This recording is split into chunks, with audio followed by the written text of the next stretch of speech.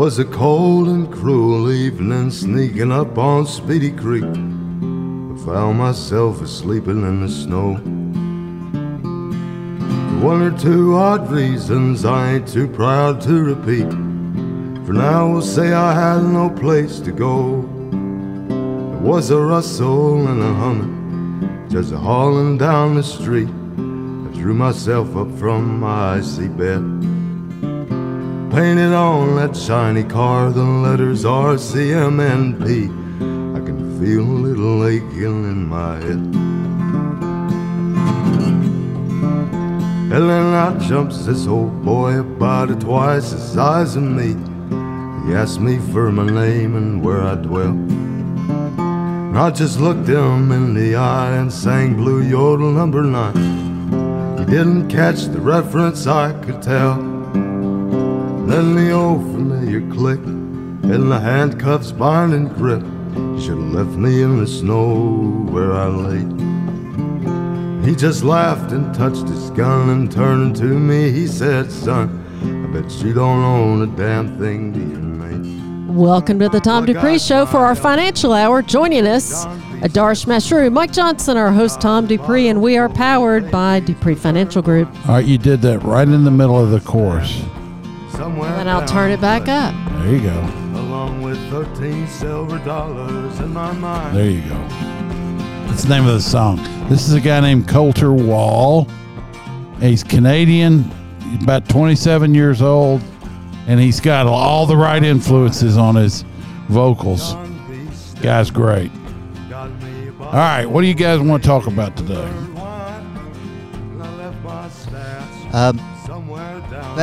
There was this article by Jason Zweig. I suppose we could start with that. When the stock market and Jay Powell are frenemies. Right. Frenemies.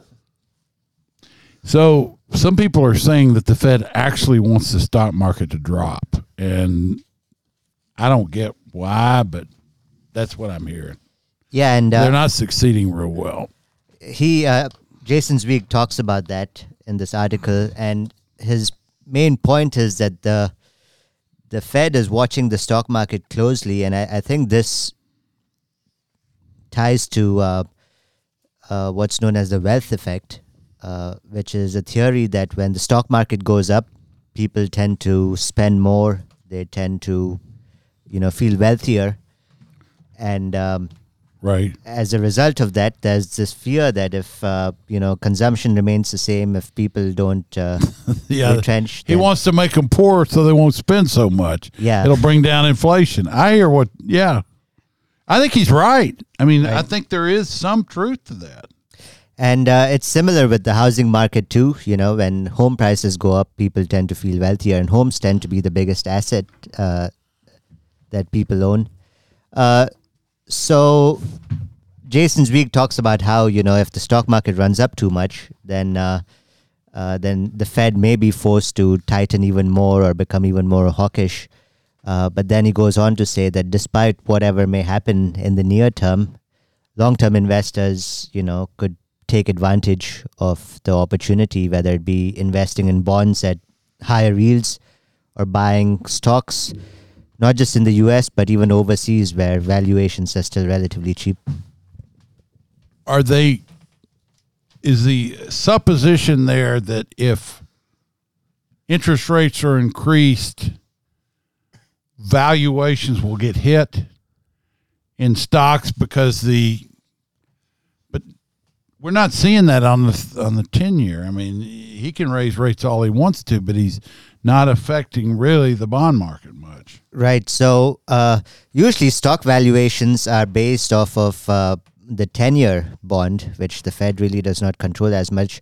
Raising near-term interest rates might maybe put a damper on earnings of companies, and as a result, earnings may drop, which may result in valuations going down. But the stock market, when you compare the valuation of the stock market to the bond market, it's typically the 10-year yield that investors look at, not the Fed funds rate. Right. Well, and one of the key things the Fed's looking at is wage growth. Right. And, you are seeing that start to subside a little bit. And I mean, so the market year to date, the S&P 500's up around 5. Yeah, maybe a little more. Right around there, Yeah. give or take just a little bit. And so, This is just in 2023. yeah. This month alone. Yeah, Yes. yeah. Just And what was it down year to date in 22? 18.1. That was S&P 500. the total return. And then, Yeah. the NASDAQ was down more. The Russell was down more.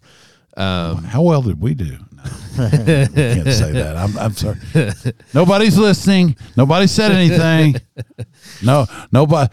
Keep in mind. Well, now throw a bunch of disclosures out there. We do not sell based on performance. I'll just put it that way. Past performance is not predicted. Yeah, that's it. That's yeah.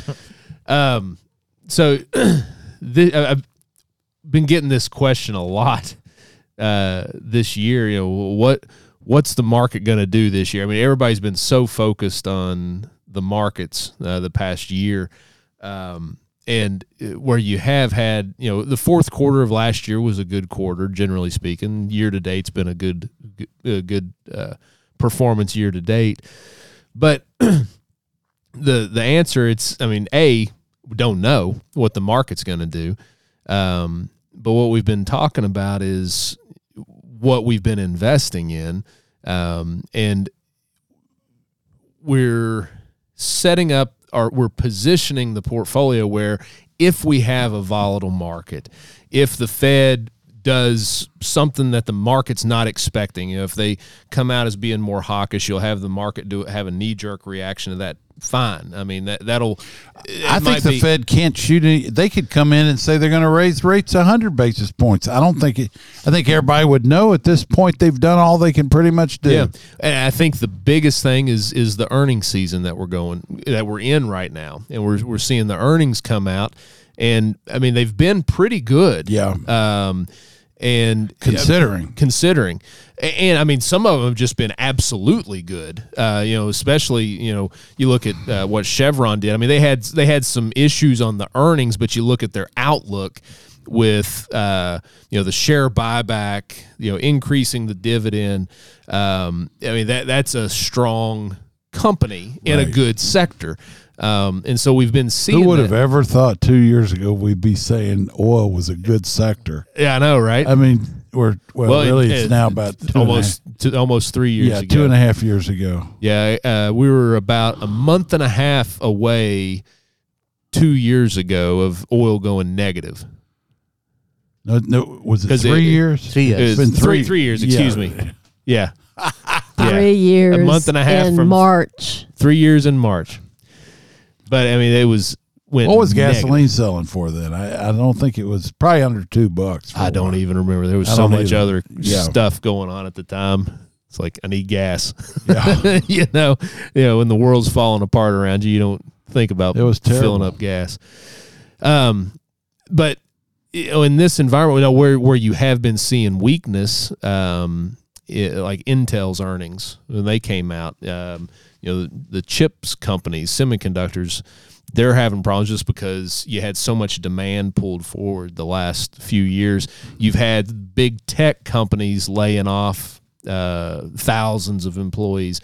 So there's been areas of weakness, but it's just riding the ship. In periods of good times, companies get fat and happy.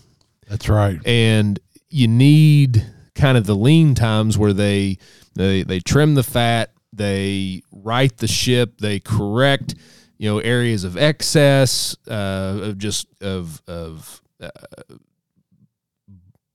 don't remember the word I'm looking for. I don't either. You don't know either. I bet one of our listeners does. Anyway, they get lean. We saw that. Intel, that is an ugly chart. Ugly. I mean, that's a good company. Yeah, it has been a good company. It's a good company in an area that had gotten way out of whack for what its valuation should have been, a reasonable valuation. I mean, the stock was at $64.55 less than 3 years ago. April of 2021, $64.50. Today it trades at $28.16. Yeah. And We might want to look at it. I mean, do you think it's that bad or? So they just spun out Mobileye, which they'd bought a few years ago. Yeah, that didn't work too well. That was going to be for autonomous cars. Yes. And sales of PCs are slowing down. So really, if you go back to the last decade, the major problem that Intel has was that NVIDIA, Qualcomm, AMD, all these companies basically, Intel missed out on the mobile phone boom, and there are graphics cards which NVIDIA makes. They missed out on that. So they are just focused on PCs and servers, and now they are trying to figure out, and they paid a big dividend. Now there's calls for them to cut their dividend. So they've definitely had some problems, and they're trying to. Sort of a similar situation to GE a little bit, or even a Kraft Heinz kind of right thing. Yeah, so kind of like that. They acquired Mobileye a few years ago, and now they spun it out. So I think yes, it's an issue. It wasn't long ago. Yeah, it wasn't. It's only been 4 or 5 years, right. if that. Right. I'll give you this to chew on. In June of 2000. June of 2000. You'll choke on it here in just a second. June of 2000, Intel was at $74.88. Today, it's at $28.16. And that's no splits or anything? No, I mean, that's all split adjusted. I mean, that's apples to apples here. And so you've got a company like Intel. Everybody knows the name, respected company, good company by all accounts, with little issues here and there, but you're still down more than 50% after you've been holding this thing for 23 years. And so what happens is finally they sell it out of everybody's. I don't even know who ends up buying it, because it gets sold out of a lot of institutional accounts. Yeah. Right. They have paid dividends. I wonder if that includes dividends. But even then, you probably didn't. You're still down. You're still down. Now, there are other semiconductor stocks. I think Qualcomm surpassed its 2000 high. So these are companies that have been growing and doing the right thing. And there are others. But Intel, Cisco, I think, is below where it was. Cisco was the biggest stock in the year 2000. Yeah. But that goes back to what we've said before. Time in and of itself doesn't necessarily fix a bad investment. Nope. And, I mean, the timing of this, you could have bought Intel in 2008 for $15 a share. You've made money there. Well, and you could have sold it 2 years ago for $64. Exactly. And made a huge pop. Exactly. And so you can't just blindly buy something at any valuation and hold it indefinitely. The price you pay does matter, and when you exit does matter, and that's where the discipline comes in. I'll tell you this. So we've talked about Blackstone, and this is not we're not really traders. So, but we have to look at the psychology of markets, because that's something we deal in all the time. You look at what was happening with Blackstone just 8 or 9 weeks ago, maybe less than that even. The stock got down to $73. It had come all the way down from 100 and change, 103, 104.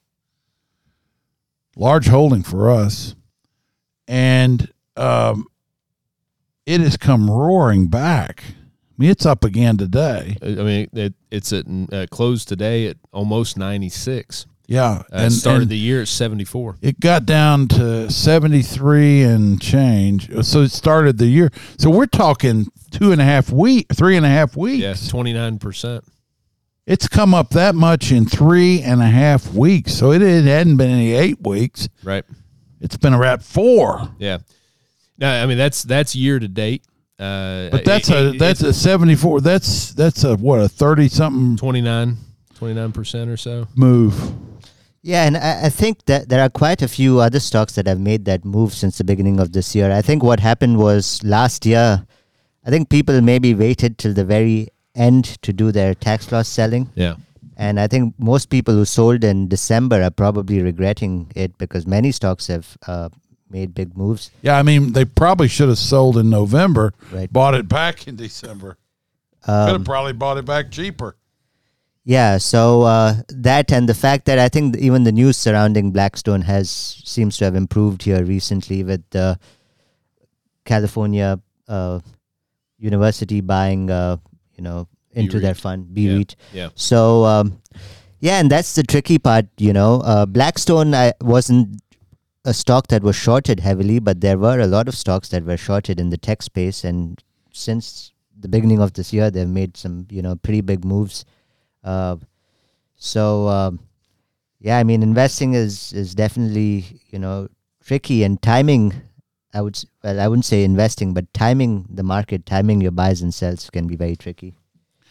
Okay, I want to look at this article here. This is pretty interesting. So Barry Sternlicht, he's the guy behind Starwood, which owns the Marriott and other things, spoke on CNBC recently. Says billionaire Barry Sternlicht, the chief executive officer and chairman of property investor Starwood Capital, expects the U.S. economy to slide into a recession in the third or fourth quarter. Yeah, he and everybody else. This thing keeps getting pushed back. It hadn't shown up on time due to the Federal Reserve's inflation-fighting interest rate hikes. Even as the inflation rate, he said, could enter negative territory by mid-year. Now, that's what I was saying. That they were saying that it wasn't. If you look at the drivers of it, they're all slowing down. And he says even then the Fed could still be raising rates.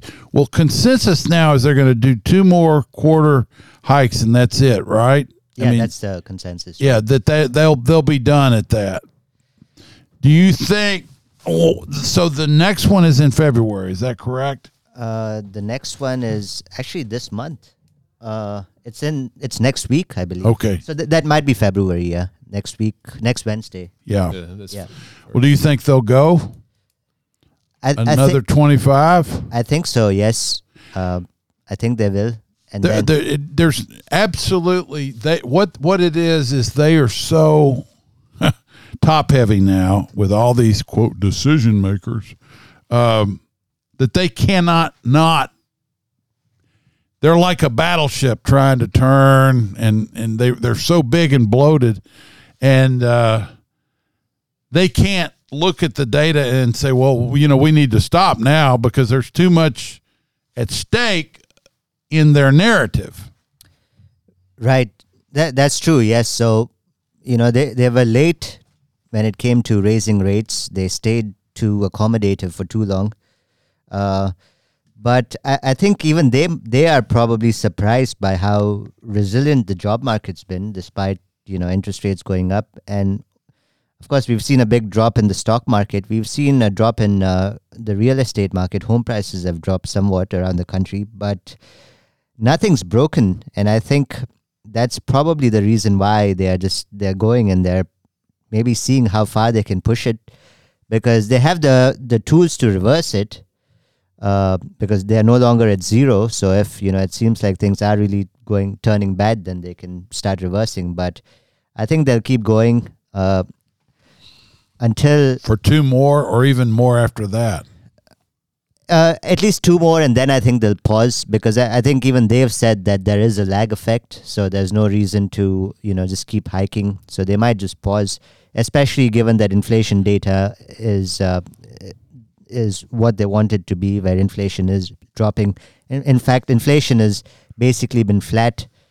So inflation doesn't even have to drop. It can just stay flat and we'll have 0% inflation.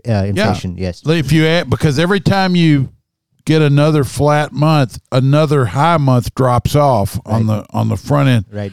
So but the papers keep reporting it as inflation at 7.1% for November and the January number. Do you think it'll come in hot, or pretty mild? I think it'll be mild. Yeah. Because that's what all the indications are, showing when you look at. I think the Fed could perhaps devise a better tool because we have real-time data for a lot of these things. So I don't know why they keep looking at, data that's a month old. I think if you go out to buy a car today or you buy, rent an apartment, I think we have all the real-time data that's needed to. Where we can almost measure inflation on a daily basis. Right. Mark to market on inflation, Now, basically. Yeah.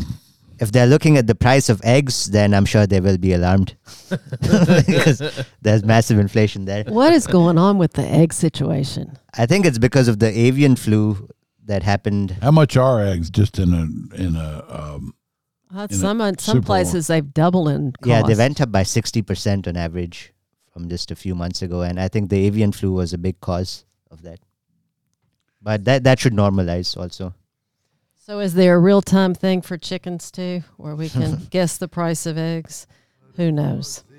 You've been listening to the Tom Dupree. It's our financial hour with the Darsh Meshru, Mike Johnson, and our host, Tom Dupree. If you'd like to hear more of the Tom Dupree Show, go to our website, dupreefinancial.com. There's a radio tab, and we will be back in just a few minutes. So Kroger large white eggs, Oh, my $3.29. I mean, that's a dozen eggs. Is that a bad deal? Yeah, they were a lot cheaper. We're going to go to a break. Stay tuned for more of the show. Me. Left me in the snow where I lay.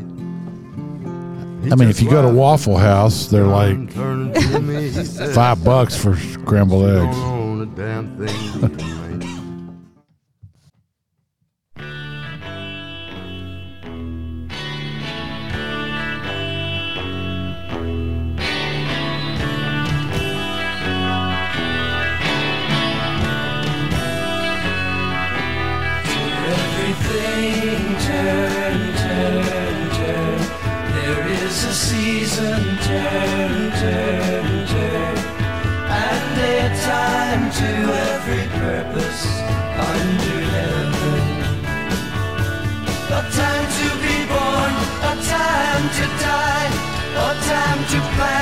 What do you think it is? It's made by a company called Rickenbacker. Oh, yeah. The 12 string. Yeah. So this was a conversation that started before the music about what the guitar was. Yeah, Rickenbacker. So welcome to the Tom Dupree Show for our financial hour. Joining us, the Darsh Meshru, Mike Johnson, our host, Tom Dupree, and we are powered by Dupree Financial Group. Carry on. The thing, this is a little more of David Crosby, who passed away last week, not this past week, but this was when he was with the Byrds, early music of theirs, and what's the guy's name? Gene Parsons. I think it's Gene Parsons, was playing a Rickenbacker 12-string. Have you ever played a Rickenbacker? Never have. I've actually never seen one in person. They're rare. They're kind of they're kind of a funky guitar, just kind of different look. I've never seen one in person.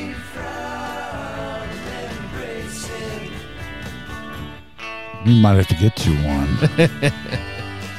Or at least let him see one in person. Yeah. They're hard as all get out to fret, aren't they? I honestly, I don't know. I would guess not. I'm looking at the prices on some of these, so I'm guessing no. They're probably actually pretty easy to play because they're so expensive. Yeah, it's it looks like they're starting at around $2,000. Yeah. So that's not a starter guitar. So that comes with a neck, right? Yeah. So it probably in most cases that comes with the neck. In most cases.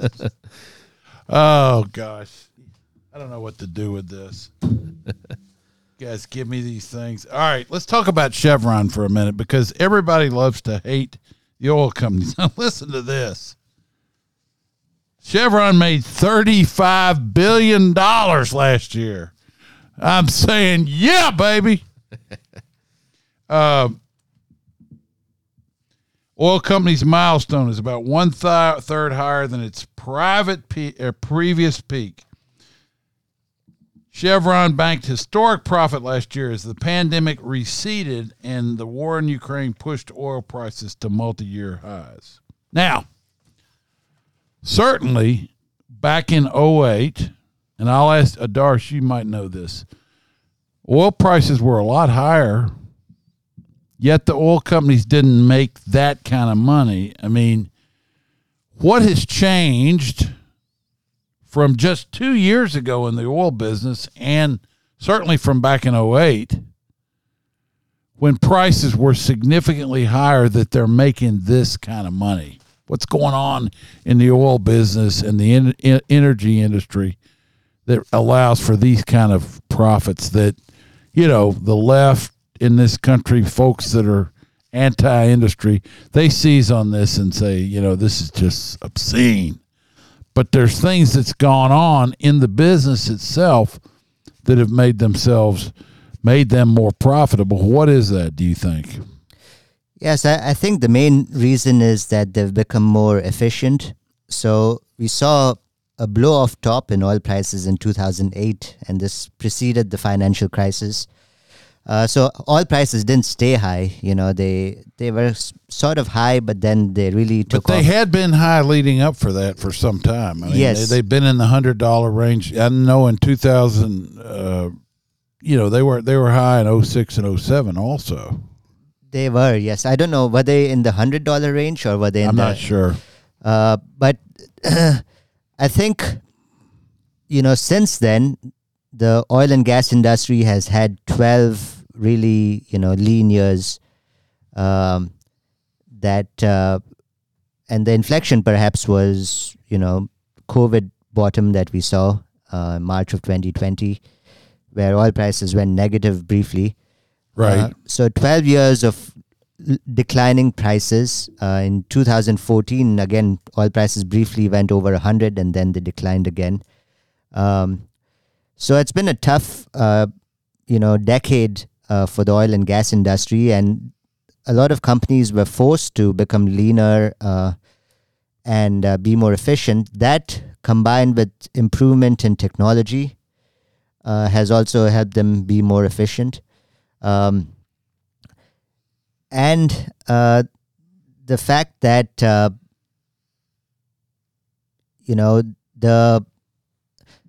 more recently there are two factors. One, refining margins have been higher than historical averages, although they seem to be normalizing. And secondly, we've seen oil prices stay in the, $70, $80 range for some time now. It went all the way to close to 130 briefly. So I would say the primary reason is just more efficiency. A lot of companies have gone bankrupt during this period. The ones that survived have done well. And low interest rates that we saw in the last decade also helped the strong oil and gas companies to refinance a lot of their debt at much, much lower prices. So that also has helped them. I'd add one other thing to it. Talking about lean years, you had the push where banks weren't loaning, and you had the ESG push, and so the stocks were out of favor, and that just it compounded the already lean years that they were having with oil prices. Right. And it's like with anything, if your household income gets hit for a certain period of time, you get lean, you get used to living on that lean means. And it's the same thing with, and you with don't these companies. You feel poor at first, and then when you adjust to it, you don't feel as poor because you've learned. It's like, I'm not going to buy this, I'm not going to buy that. You figure out where to cut costs. You start eating at a different place. You might drive a different car, but that's fine. Yeah. And then you figure it out, and you get kind of where you're comfortable. I saw an interesting interview. I think it was it's either Barry Sternlicht or Steve Schwartzman. It was a video interview I saw, but they were talking about repricing on stocks in the stock market, and it takes a person about a year and a half to get used to seeing the value, the current value is what it is. You're talking about the lean years. You get used to living on a certain amount. You get used to seeing the market value today. It's not that recency bias where you're looking, well, what was it at the start of 2022? You're used to seeing at a declined value, and that's when those people will start to make changes. And you could have, a bottom form from that, because it just takes, you said on average about a year and a half. Right. Right. In 2020 and even early 2021, the oil and gas sector was one of the smallest sectors in the S&P at under S&P 500 at under 2%. So there was so much capital that just left that sector, and a lot of that capital went to tech and companies that really weren't profitable a lot in a lot of cases. And now you're starting to see some of that money come back. What is the percentage now? I think now it's over 4%, 4.5%, I think. What was it historically? It's been above 10 in the past. Right. I think. Sorry. Go ahead. I think 12%. I'll have to double check, but 12% is what I'd read going back a decade. And so the S&P 500 oil is a 5% weighting of the index, but it's throwing off 12% of all the free cash flow of the S&P 500. Is that right? Yeah. So 5% weighting, throwing off 12% of the free cash flow. So it's just, incredibly profitable part of the business, right? And still cheap, maybe. And Maybe. oil and gas was the best performing sector in 2022 and 2021, so 2 years in a row. And so far this year, it's pulled back some, but it's still holding up. Right. It's amazing. I mean, because people, listen, so Biden came out and he was angry about the fact that they're going to spend their money on buying back stock, but that's, what's best for their shareholders, they think, which tells you they think the stock is cheap. And this is what happens when you live in a country where the stated purpose of the administration is basically to dismantle capitalism. I mean, let's face it, that's what liberals and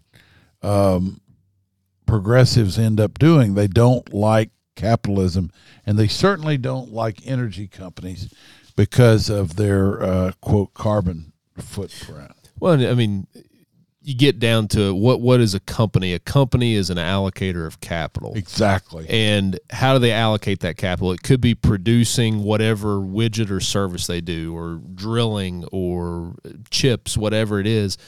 But it's also allocating capital to buy back shares or pay dividends, or whatever they think is the most efficient use of that capital. That's right. Because if they didn't think it was the most efficient use, They wouldn't do it. they wouldn't do it. And so ultimately, that's what it comes down to. They have to be profitable. They have to make a profit in order to produce something that's of use and productive. So you've got another article in here from the Wall Street Journal. This is by Greg Ip. He's one of a few people at the Wall Street Journal that seems to actually have a real job where he works there, or isn't phoning in goofy. I mean, they put out some stuff these days that I don't know how it gets in there. But anyway, inflation is turning the corner. Much of inflation's rise appears to have been transitory after all. Okay, that's something I know. I was saying this. If you don't tell people that you were saying it, they'll forget. December's consumer price data adds to a picture of inflation across a broad range of definitions is coming down. In fact, just as the U.S. got used to thinking high inflation could be here to stay, signs are emerging that most of the surge through 2021 and 22 first half was actually transitory. So when will we start getting rid of the high prints from a year ago? Maybe April, May. Right. We'll start seeing those fall off. I predict, like Barry Stern, like we're going back to zero inflation. I think we are. Yeah, especially, I think there's a good chance of that happening. That wouldn't be unusual, where prices actually drop as supply chains normalize and as, demand reduces. Efficiencies pick up. Yes. Now, certain areas, there are, I think, long-term challenges. I think there is a shortage of homes. So, home prices, they may drop in the near term, but there is a structural issue there. There's also a shortage of labor in many areas, and that's not going to be easy to solve. So inflation may drop. It may even go negative. But certain areas, I think, we might see higher inflation for a few years to come. But you think of the consequences of that, inflation going, let's say, just to zero instead of negative. I-bonds, TIPS, Treasury Inflation Protected Bonds, all these things that people were buying 6 months ago because of inflation, they're going to reset to basically a zero yield. Right. And so, again, people always do the wrong thing at the wrong time. Listen, and I'm not saying y'all are stupid, but I am saying that people, I'm not saying you're stupid, but don't act stupid. If long-term rates are coming down, then you want to buy duration. You want to buy something that will give you your yield for a longer period of time, not a short period of time. And when rates are inverted and the short end giving you a yield of 4 or 5%, be careful.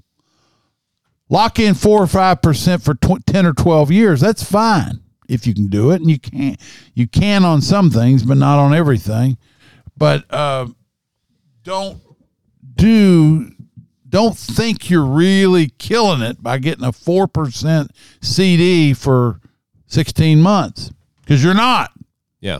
Well, at the end of 16 months, you might be back getting a 2% CD. Right. It's short-term thinking, and it's looking at the headlines, what's making headlines now. That's all it is. It's no different than somebody buying, crypto or an NFT or something a couple years ago. It's no different than that. The headlines herd people into a certain direction. Hey, I bought some NFTs. What? Are you saying I'm stupid? Well, my Dogecoin, I still have it. No, I'm kidding. So, I mean, the headlines, it herds people into a certain and they area. Let themselves be herded, and that's where they make the mistake. And you're always behind the curve whenever you're reacting to the headlines, because the market's already been there, done that, and moved on from that by the time you're reacting to the headlines that are coming out. I hope some of these property and casualty companies that we own took that cash that they were earning zero on and went out the curve a little bit on it and didn't just sit there and keep taking the money market rate of interest. They can go out. People can go out now and get a little higher yield. And I think there's a very good chance that in a year that's going to be gone away. Yeah. And you're going to look back and say, why didn't I buy that? Yeah. And I think, good insurance companies, they're so disciplined on what they purchase in the float portfolio, in the investment portfolio, because it's perpetual. As long as their underwriting's good and they don't have issues there, it's a perpetual kind of thing. And so they can be right. They're always going to have new coming float, in, new float coming in. It's dollar cost averaging. This is kind of the ideal perfection of dollar cost averaging, because it's a perpetual vehicle. Right. That's what makes the business so beautiful. Well, we've talked about in insurance. You have a new year. It's like a winemaker. You have a new vintage. The new policies get written. The premiums come in. It gets invested. They underwrite it. The insurance gets written. And then you sit back and you hold your breath and see what is your claims experience going to be like. The insurance business is not that hard over time to figure out, and it can be a very profitable place to invest. Right. And if it's a good line of business that they're in and they have history and the numbers and, the actuarials tables, all that they're looking at, it's the law of large numbers. It's in their favor on certain things. And if they can use that law of large numbers and invest it, earn a higher rate of return, and not pay out claims. If you think about it, every business operates on the law of large numbers. Every business. Yeah. I don't care if it's a grocery store, Yeah. our business, gasoline stations. The law of large numbers says that a certain amount of people are going to stop and come in here and buy a smoothie or some Skol or It's the averages. some Views. Go buy some Views, and gasoline or what have you. Yes, it's the averages. Every business operates on the law of large numbers. Yeah. I just came up with that. It's a little scary. You know what a view is. Views. Yeah, it's Yeah, I know what it smokeless is. tobacco. I know what it is, but it was. it ain't even tobacco. It made my head whip around when you said that. It's nicotine. Non-combustible. So, I don't know. The thing is, you got to stay in the game. That's true of investing.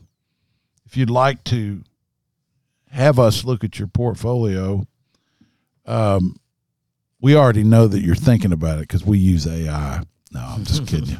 Oh my God! Yeah, that's not funny. No, we really don't use it. It was a joke. The point is, And your jokes aren't to funny. me they are actually.